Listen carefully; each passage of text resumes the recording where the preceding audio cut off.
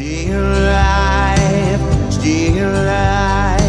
shine a light, still alive. Use your voice and you remember me. American Reckoning. Hey, this is Steve Baltin, and you are here on People Have the Power, where, man, we have such a treat in store for you today.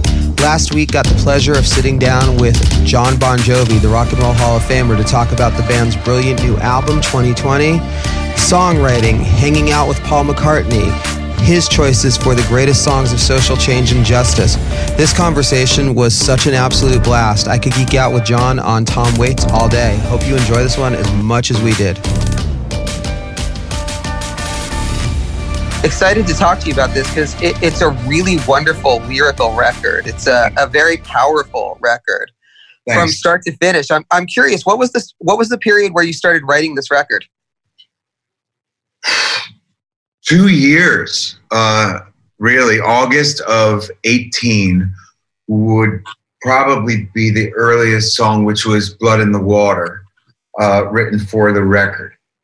By March of 19, we had gone to Nashville to record what I thought was the album, but in retrospect was the first batch of songs, because I hadn't yet written Lower the Flag or Let It Rain or American Reckoning or Do What You Can. So at least 4 of those 10 were written after the fact. Well, it's interesting because this is something that always fascinates me. Usually there is a jumping off point for a record. Was there one song early on that really sort of formulated the sound and theme of this record? Not necessarily, because I think that what I was thinking at the time, I did have the title 2020 as an album title in March of 19. But of course there was a wryness and a tongue-in-cheek kind of, it'll be an election year when we put it out. It'll be a hell of a bumper sticker, might sell some t-shirts. But it also had the dual meaning that I had clear vision. After all I'd been through between 2013 and 2017, when we put out This House Is Not For Sale, I'd come through that with clear vision of what I wanted to do and what the vision of the band was. So I then say that to the band. I said, I got this idea. This is what I think the album title is. But it was just a collection of songs. Then as events started to unfold and I started to write more, I thought I'm going to take the position as a witness to history, nothing more. As though I was an unbiased journalist or I was the voyeur. I didn't want to make it about me. And so that kind of, let's write a love song and let's write a buddy song, it really didn't have much appeal to me. And as I started, down this road, I got more and more excited that I had clarity behind the album title 2020. Now it was a moment in time, and yes, I was witness to history. And okay, I've got clear vision. True.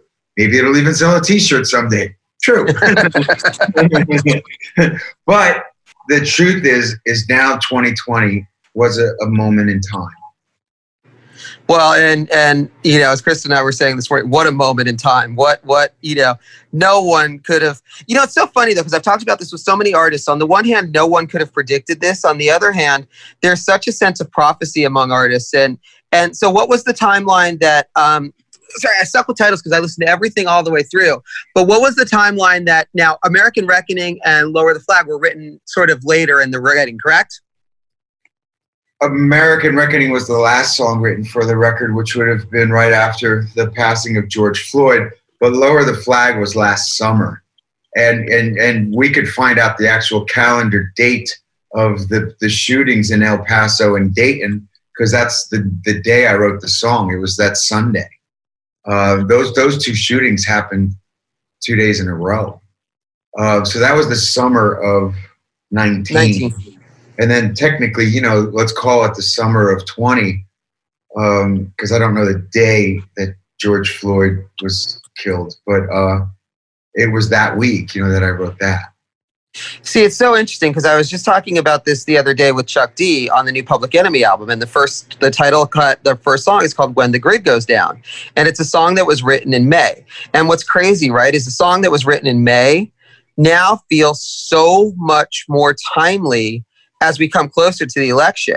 And a song like "American Reckoning" that was written even a couple of months ago, as we come into tomorrow's October 1st, as we're 30 something days away. These songs, and also, by the way, because you actually mentioned fires, and we've just had the fires here in California where we are, it's amazing. These songs feel so much more timely even than written 3 months ago. Do you feel a sort of sense of prophecy in them? Or I really appreciate this conversation and our being able to talk about it. I looked forward to this interview because of the songwriting aspect. But I'll give you a great example of one that's the prophecy is "Blood in the Water." And if you look at that, because it was the first one in the summer of 18, and I could walk you through it, a storm is coming. Stormy Daniels. Let me be clear, the walls around you are closing in. Could have been last night's debate. So whether it was Stormy Daniels and Michael Cohen and General Flynn, to the impeachment hearings, to the Russian hack at the end of it, which was, in 16, now that's relevant now. This same storyline to me is a revolving door of characters that I did think for a period of time, oh my goodness, this is going to be dated. No one's going to know who's, I'm referencing, but it doesn't matter because 2 years later, it was as relevant this morning after last night's debates. So that song to me specifically is prophecy. It's timeless. Well, so is a song like "Unbroken," which I really loved, and it's again, I mean, anti-war songs are always going to be, timeless because unfortunately, look, I've talked about this so much in doing the show. You take a song like "What's Going On," which is going to be 50 next May, and people are still singing it in the streets. But it's like, unfortunately, these songs still have such a timelessness because we're still dealing with these issues.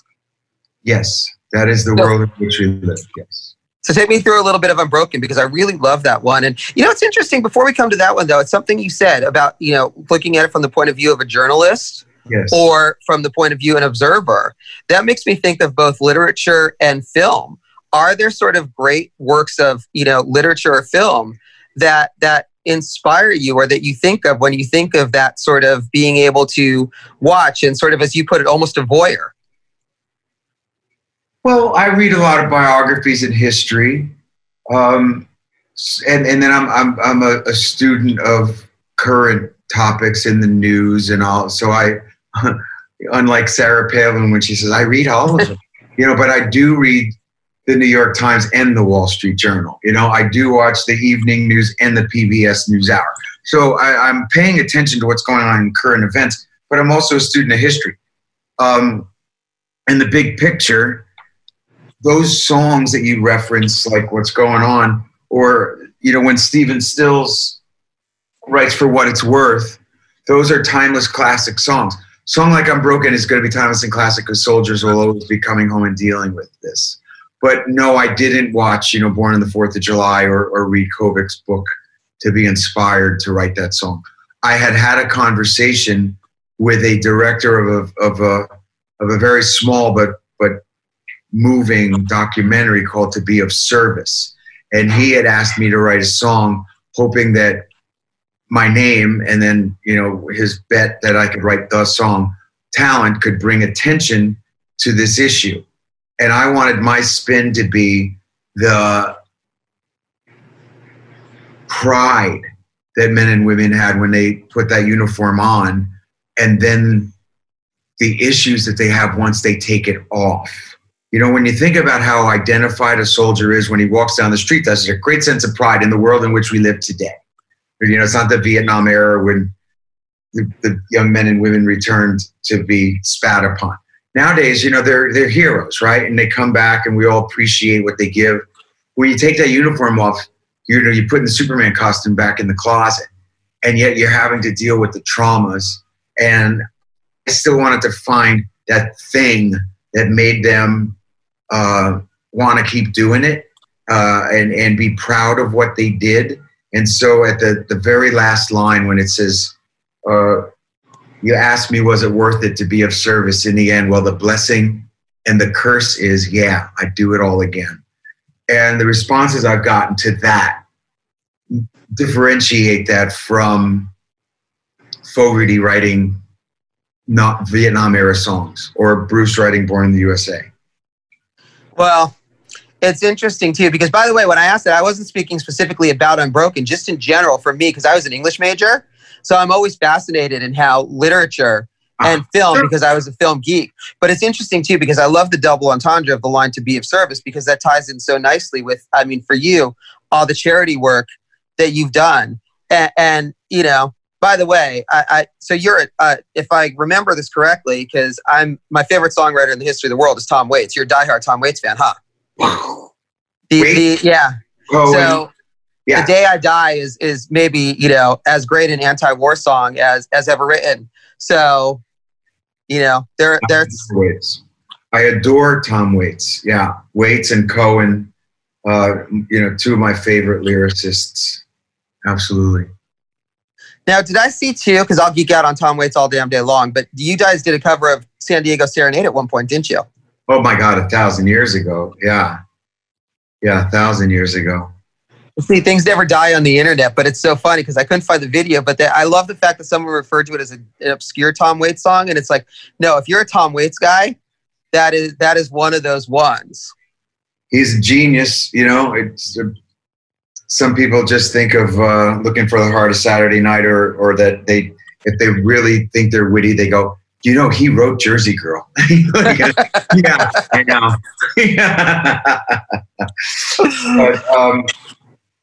But I love a good storyteller, and he is one of the greats. Well, and it's interesting because, I mean, I think that's what I appreciate so much about this album is the storytelling told in so many different points. And it's funny because with the idea of, you know, I was thinking about it before this interview, and people look at it as like, well, maybe you haven't spoken out on such socio-political issues before, and people might be surprised. But it's like, one thing I've learned in doing this podcast, you know, a great songwriter can write a great love song just as much as a great, you know, socio-political song. And it's like, these songs don't veer so crazy far from going back to a song like Living on a Prayer, which is just a story song. It's a story song. The thing about a song like that, which was the timeless boy meets girl, you know, we will win in the end, fill in the blank with the names and then they become you. It's I don't want to say it's generic, but the story's been told.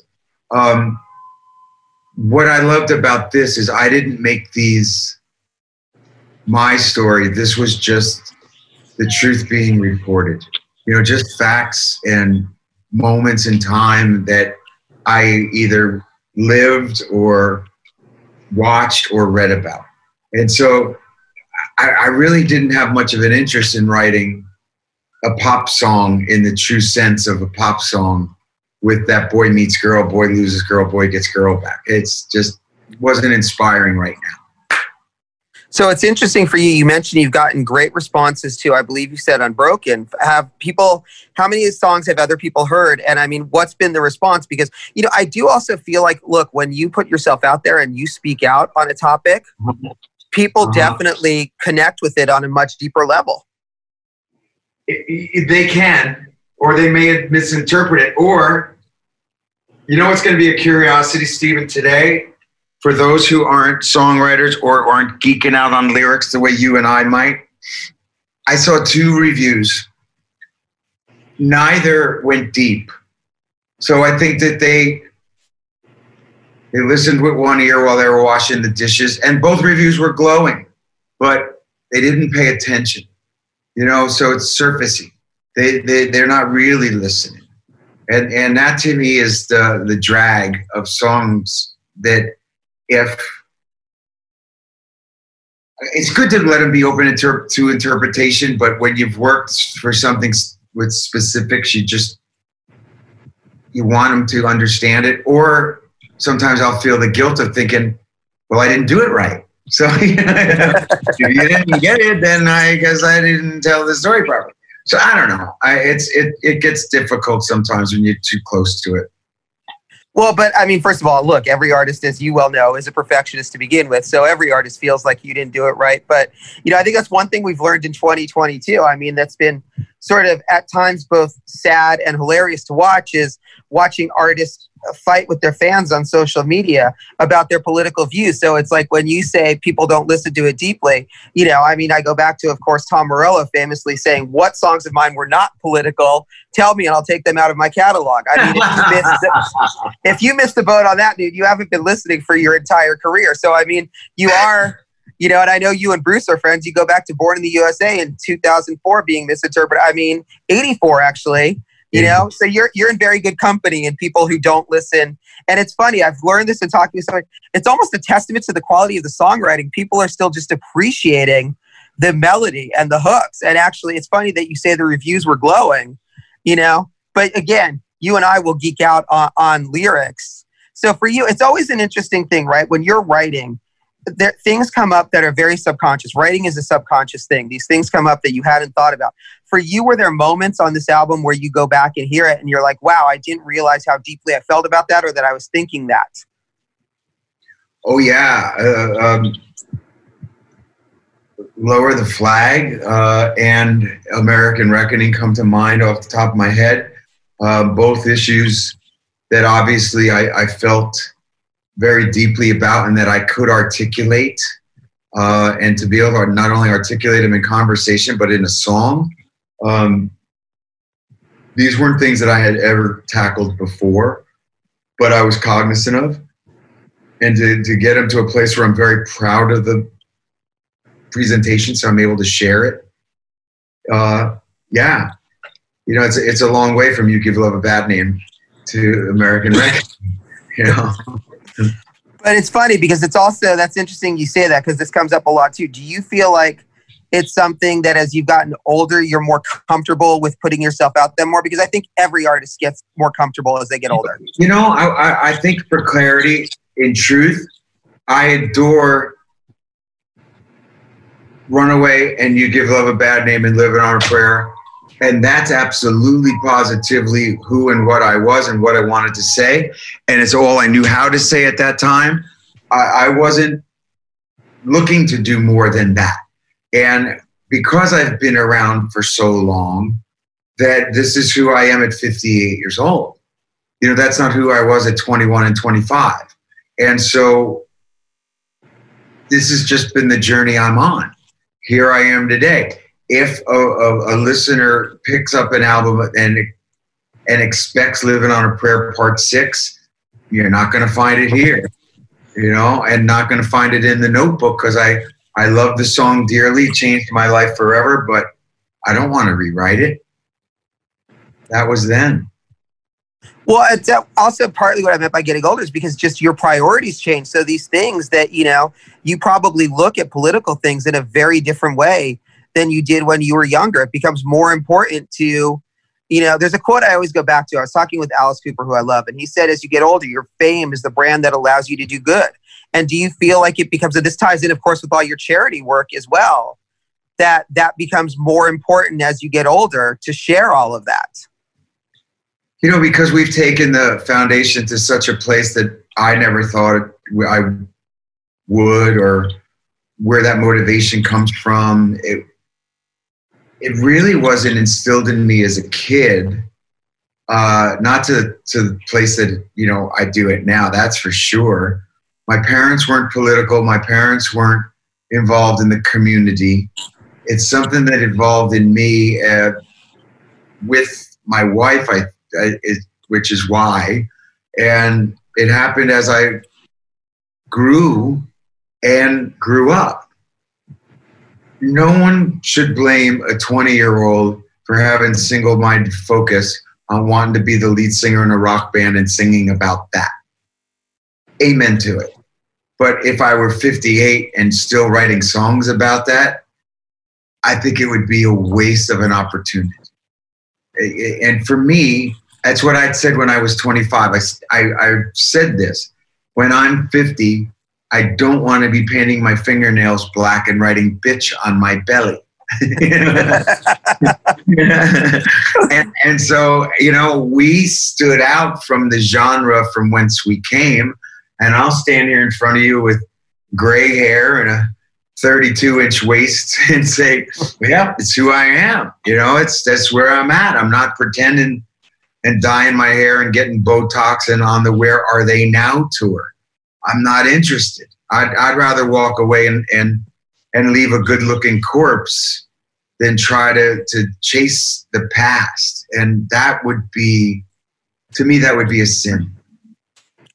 Well, that's so interesting. I mean, because as you were talking about, the evolution from writing You Give Love a Bad Name to American Reckoning, it's funny. One artist that came to mind to me is John Lennon, because you think of how the Beatles started out and they did, I Want to Hold Your Hand and She Loves You and these wonderful, great pop songs. And then he went on to write God. So are there artists for you that you look at and admire for the way they were able to age gracefully? And of course, it's ironic to say that with Lennon, because he accomplished all that in such a short time. It's and beyond. And boy, what he did, I have the absolute incredible heaven-sent gift to actually be able to say that I'm friendly with Paul McCartney. And I get to spend a lot of time with him in the summers. And I jokingly tell him that John and George just went back to their planet. It's beyond, it just doesn't make any sense. And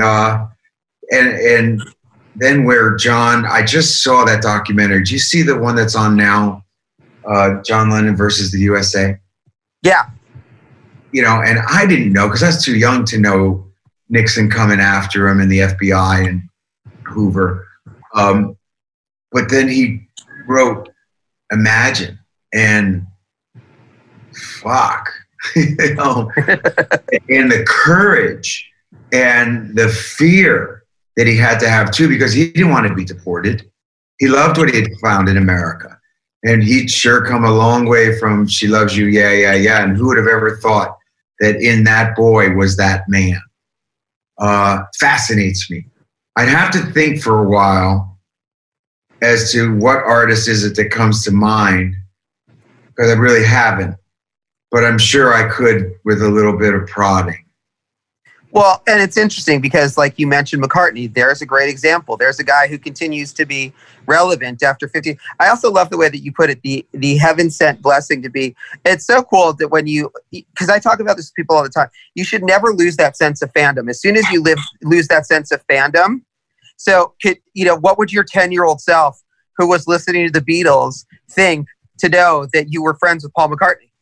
I'm going to unfortunately spill some of my stories out of school, which I hope don't ever get me in trouble or prohibit me from ever having another experience. But I refer to him as Beatle Paul all the time. Wherever I'm at with him, it's hey, Beatle Paul, hey, Beatle Paul. And one night he actually said to me, why do you do that?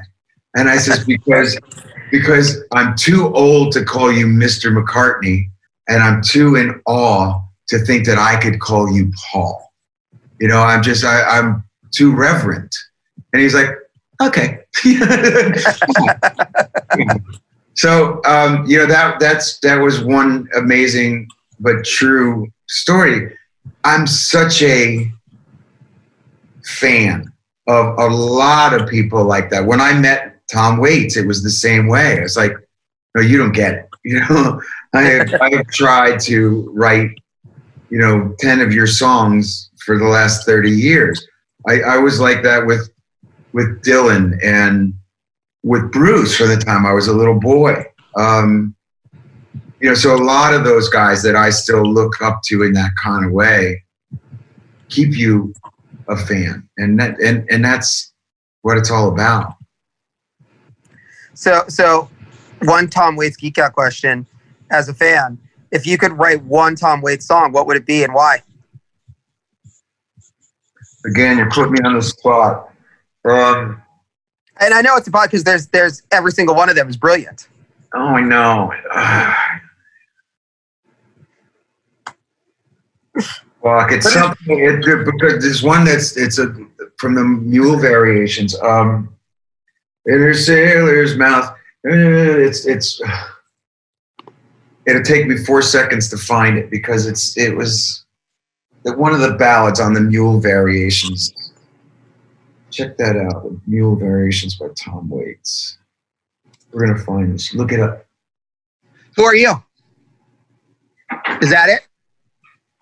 What? Oh yeah. Who are you this time? Yeah. Who are you this time?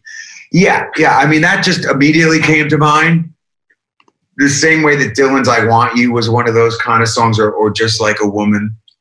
But yeah, who are you? Who are you? Fuck. Yeah, and it's funny though because that one is one of my two favorite. And then you mentioned Mule Variations and "Take It With Me" off that album. To me, is maybe the most perfect song ever written. And I love with him and off of, is it Rain Dogs, when it's him and Richards? I Don't Want to Grow Up on that album, or is that on Mule Variations too? That's on Bone Machine. Bone Machine. Another great album. Bone Machine. Fuck. They're all so good. But like I said, this just to me is just geeking out as a fan, And it's funny. The idea that you're like, you say you spent the last 10 years trying to write, or the last 30 years writing 10 of his songs or whatever. Yeah. Well, Love You, Downtown Train. I mean, Hold On. What a great fucking song. Great songs. Come on up to the house. Great song. I stole that. Got that. Yeah. Got that. The House Where Nobody Lives. Oh, those fucking lyrics. Awesome. Oh yeah. You and I could go deep on this. Oh yeah. I can geek out on Tom Waits all day long. And by the way, so wait, you'll appreciate this story very quickly, and then we'll wrap up on your stuff because I don't want to geek out on. But it's fine. I only got to interview Tom once. It was for Rolling Stone, and at the time, right, I was, you know what you were saying when you were talking to him, and you're like, you don't understand. Yeah. So I did the interview, and I was trying so hard to be cool because I was absolutely losing my shit on the other end. He calls me. His assistant calls and says, "Okay, Tom's going to call you in a minute." I pick up the phone. He's like, "Steve, Tom," and I'm losing my shit. We do this great conversation, and afterwards his publicist at the time, who was a longtime friend, was like, "Yeah, he really enjoyed the interview, but he's like, that guy was so cool. Does he even like my music?" And that was the last time that I ever tried to play it cool in an interview. I was like, "Nah, fuck this. I'm going to be a fan." Yeah, I think that's wonderful. He was so, but it's interesting. Look, because as a songwriter, right? You are never satisfied. No one is ever satisfied. I think back to talking with Don Henley and him telling me that, all I hear when I hear Desperados, I wish we could re-record the drums because I was 24 when I did it. And that's one of the most beloved songs of all time. But as a writer, you hit moments that you feel like that's who I want to be, that you're getting closer. And I feel like there are a lot of those moments on this album. For you, when you look at this, are there those moments where you can take that pride and it's like, all right, I'm getting closer to who I want to be as a writer and as an artist? I'm too close to the album today to tell you a song, but this album says that for me. I'm just a little too close to it right now because I'm literally just, working on the live film that we shot of it and editing, and I'm still too close. But I'm so proud of the whole. One thing that the COVID did was it allowed me to go back and listen to a whole bunch of the albums because I'd sort of run out of things to listen to. The one downside for me of having streaming in the entire world in your pocket is that you don't go to the record store and go through the rack of what's new this week, or walk in and see a display and go, oh yeah. So unless somebody's on your mind, you forget about it and you forget about them. And so I found myself, okay, I'm bored enough. Let me listen to some of our records, do a 1-minute record review for the social media and put it out there. And some of it, I go, wow, it's better than I thought. Some of it wasn't as good as I'd hoped.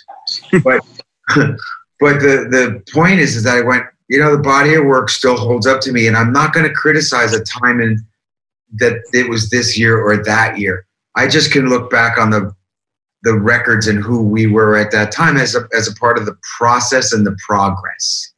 And the aspiration is that none of them were good enough, but in the moment, every one of them was good enough or you wouldn't have released it. The one thing I will say, and from a songwriter's point of view, and I think that anyone putting out a record now will understand this, when I had turned this in I guess February or so, it was done.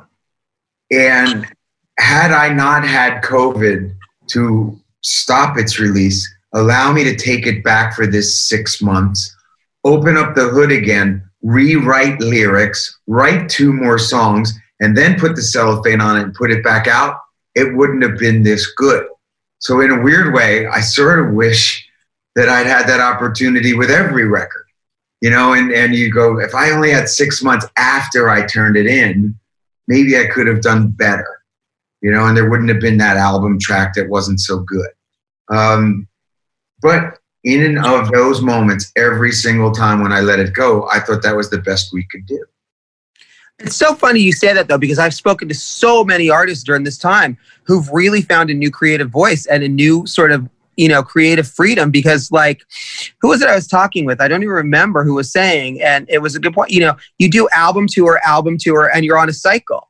And without that tour or without that cycle, you now have time to find stuff and to express yourself in a different way, because I'm sure that you had a massive tour planned, and it's like the album has to be done for that, you know, in time for the tour. Yeah, oh yeah, I was done. You know, it's like, positively. This was it. I'm going out in the summer. I've had enough. Here's your record. Did the best I could up until that point. When I pulled the plug and then rewrote and wrote more, that was the greatest gift I got out of this COVID. All right. Well, I don't want to keep you too long. So you mentioned For What It's Worth. What are some of your a couple of your other sort of protests or songs of, it's funny, Chris and I were talking about this earlier. Lucinda Williams was like, I don't like the term protest song. So she called it songs of social change and justice. So either protest songs or songs of social change and justice. Why I agree with what she's saying, and it's not that I don't like protest songs, because I do. My songs are not songs of protest or of politics, but of social observation. Because I just, like I said, I'm just trying to bear witness to history. But in the case of my being the fanboy again, I did think about this a little bit today. Change is going to come. Sam Cooke, one of the great songs ever. And I had the opportunity to sing it at Obama's inauguration. And I sang it with Betty LaVette. And the general public may not know who Betty LaVette is. And she didn't have the hits that the Supremes had, or Martha and the Vandellas, or, you know, all the girl bands and Ronnie Spector.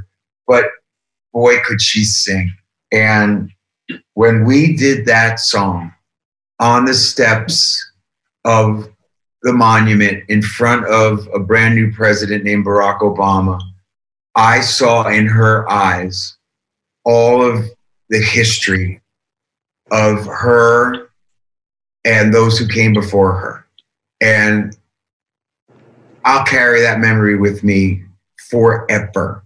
And to hear her sing those first lines, you know, I was born by the river, and I was like, holy shit, I got the greatest seat in the world. And then I got to, you know, sing the next verse in the bridge, and I'm singing the high note, you know, moved me to the core. And that was a big day with a great song. Stephen Stills, For What It's Worth, I think was something that I used as a benchmark with this record, with songs like Lower the Flag and American Reckoning. And then, of course, Dylan's Times They Are Changing, because he was the voice of a generation. And, you know, I can't imagine what the world would have been without him. You know, how they made all those jukebox musical movies this year. That's the guy that they could have done, like the Beatles movie Yesterday.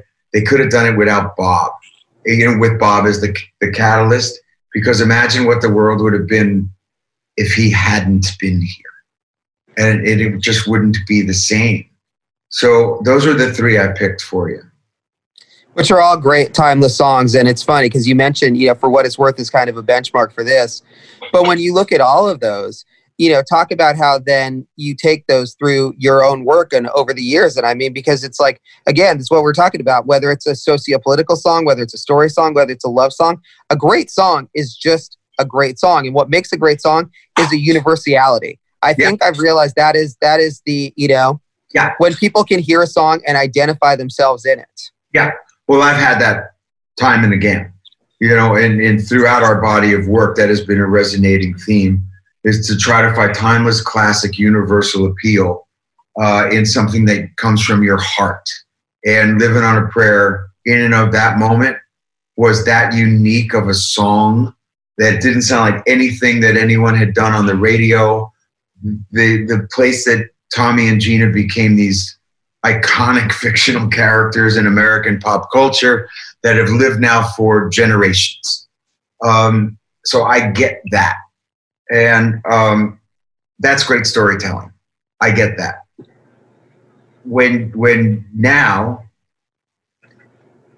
I just wanted to approach things differently. So much like when Steven or Bob or Sam write those songs, you saw something else out the window and you couldn't not write that and be in that moment and not be,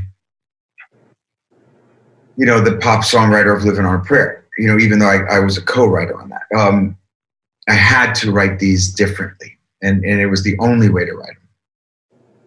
I wouldn't want to write a boy-girl song at this time. It's just, it wouldn't resonate with me. So it's so interesting for you when you, like you say, you're still so close to this record. By the way, you mentioned a live film. So have you gotten to do all these songs live already? You know what happened? It was a beautiful accident. We were aware of the iHeart Music Festival, the radio chain. And John, by the way, is a very good friend of mine. So yes. John? Yeah. Oh, Sykes is one of my best friends. And so because of Sykes, I was like, wow, I'd be interested if when you're done, you guys leave me the cameras and the lights and the soundstage. And so we paid for everything for the next day, dressed it differently. And I told the guys, know this album front and back, because we've got a day and we can capture it on film and I can talk about the songs on film.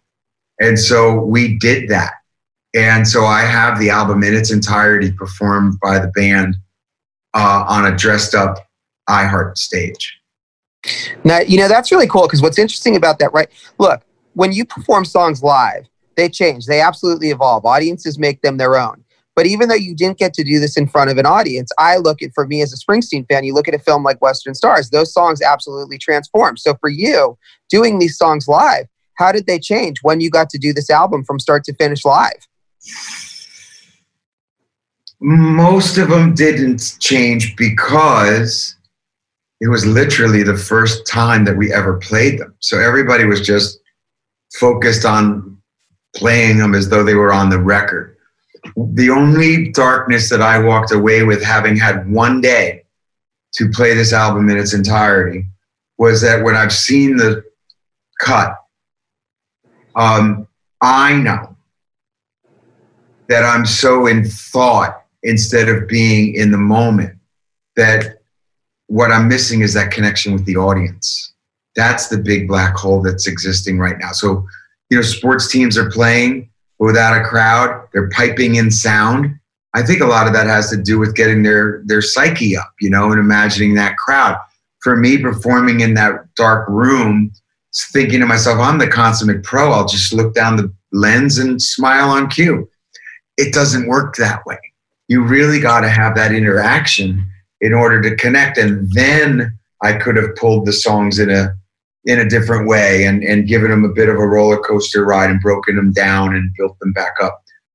I didn't have the time in one day. There was just too many songs in a day. Well, but here's the thing. It's presumably sometime in 2021, 2022, God knows when it's going to be, you're going to get to play these songs live. So when you think of playing these songs in front of the audience, breaking them down in front of the audience, are there ones that you are most excited to see how a crowd responds to them and getting to have that interaction? Again, because I'm sorry, but the answer is that I'm too close to the album, and why I'm being hesitant to be more proud of one song than another is that I'm okay, obviously proud of the album. Truth is, I'm also thinking, oh yeah, I thought this song was going to be massive in stadiums. And then I'd go play in the stadium and that didn't work. You know, so I've had that happen. And there was a song on What About Now? It was called Because We Can. And I was so sure that was going to be a monster and work a charm in the studio, in the stadium. It did not. So it was a work record. It did not work great with the crowds. And so you never know what song's going to connect with a crowd. No, that's true. I talk about this with people all the time. You think that it's like, okay, this is going to be our best song. And then you're like, and then the track that you think, I don't know, we'll throw it on there. And that becomes their favorite. But, you know, there becomes a curiosity. So, and it's fair. I get what you're saying. It's funny because, I mean, you know, it takes, when you're in the midst of making a record, you're so involved in it. It often takes, it's funny. I was just interviewing Ani DeFranco yesterday and I was asking her about her new album. She's like, ask me in 20 or 30 years. Right. Yeah. Yeah. I just say, give me a year. Just give me a year to walk away from it. Yeah. That's usually my answer. Cool. What do you want to add we didn't talk about? Because we covered a lot. I really appreciate talking about songs and songwriting. That just makes my day. So thank you for that. No, thank you, man. This was a blast. It's funny because I think, you know, we've met once or twice at events that I've covered for like Rolling Stone or stuff, but we've never gotten to do the sit down. So when Kristen approached me, I was super excited about it, you know, and to talk because I can geek out on songwriting all day. Yeah, me too. You should try to sit down and start writing. I started as a creative writer and I started at NYU and I wrote poetry. And then I had that realization that even if I was actually any good, which I wasn't, I still wasn't going to make a living at it. So, you know, but at least then I can understand the writing process a little bit coming from that perspective. You don't have to make a living out of it. It'll give you joy beyond your dreams. And, you know, the greatest thing about a song is that it's the closest thing to immortality that we'll ever know. You know, and think of Beatle Paul. Those songs will be here after the sun doesn't shine. You know, and that's sort of the idea. So I would, you know, still not give up on the idea of sitting down and strumming 3 chords and putting a lyric to it. Well, I mean, then we'll wrap up on this last note, but it's funny for you, you know, when you think about being that kid and think about the fact, and it's multiple, it's not just Living on a Prayer. It's not just one. I mean, you know, there's so many songs. When you think about that immortality, I mean, how does that sort of boggle your mind to know that, you know, like, because again, for everybody who starts out, they start off as a fan. They start off as a kid. And Steve Van Zandt, who I know you've known for many years, he once said to me when he was 14, he's like, you never could have dreamed my life. And I always love that line because I think for most people who achieve success, that remains true. Oh, absolutely. And the bigger the star, the nicer the person. So, you know, that is all true. You know, to have had a body of work that truly has stood the test of time and is still all over the radio around the globe is mind-blowing. And it gives me great joy because I am capable of keeping the radio station on when I hear the song come on the radio. You know? I don't change and go, oh, yeah. Now I'll sit there and go, yeah, sounds good. You know, and that was then and this is now, and that's the body of work, and take the time to embrace it. Cool. What a pleasure. It was a great honor. Thanks so much for your time, man. Very kind, pal. All right. All the best, Steve. Talk to you. See ya. Thanks. Hey, this is Steve Baltin, and you have been here for People Have the Power with Jon Bon Jovi. I told you this one was special. Hope you enjoyed it as much as we did.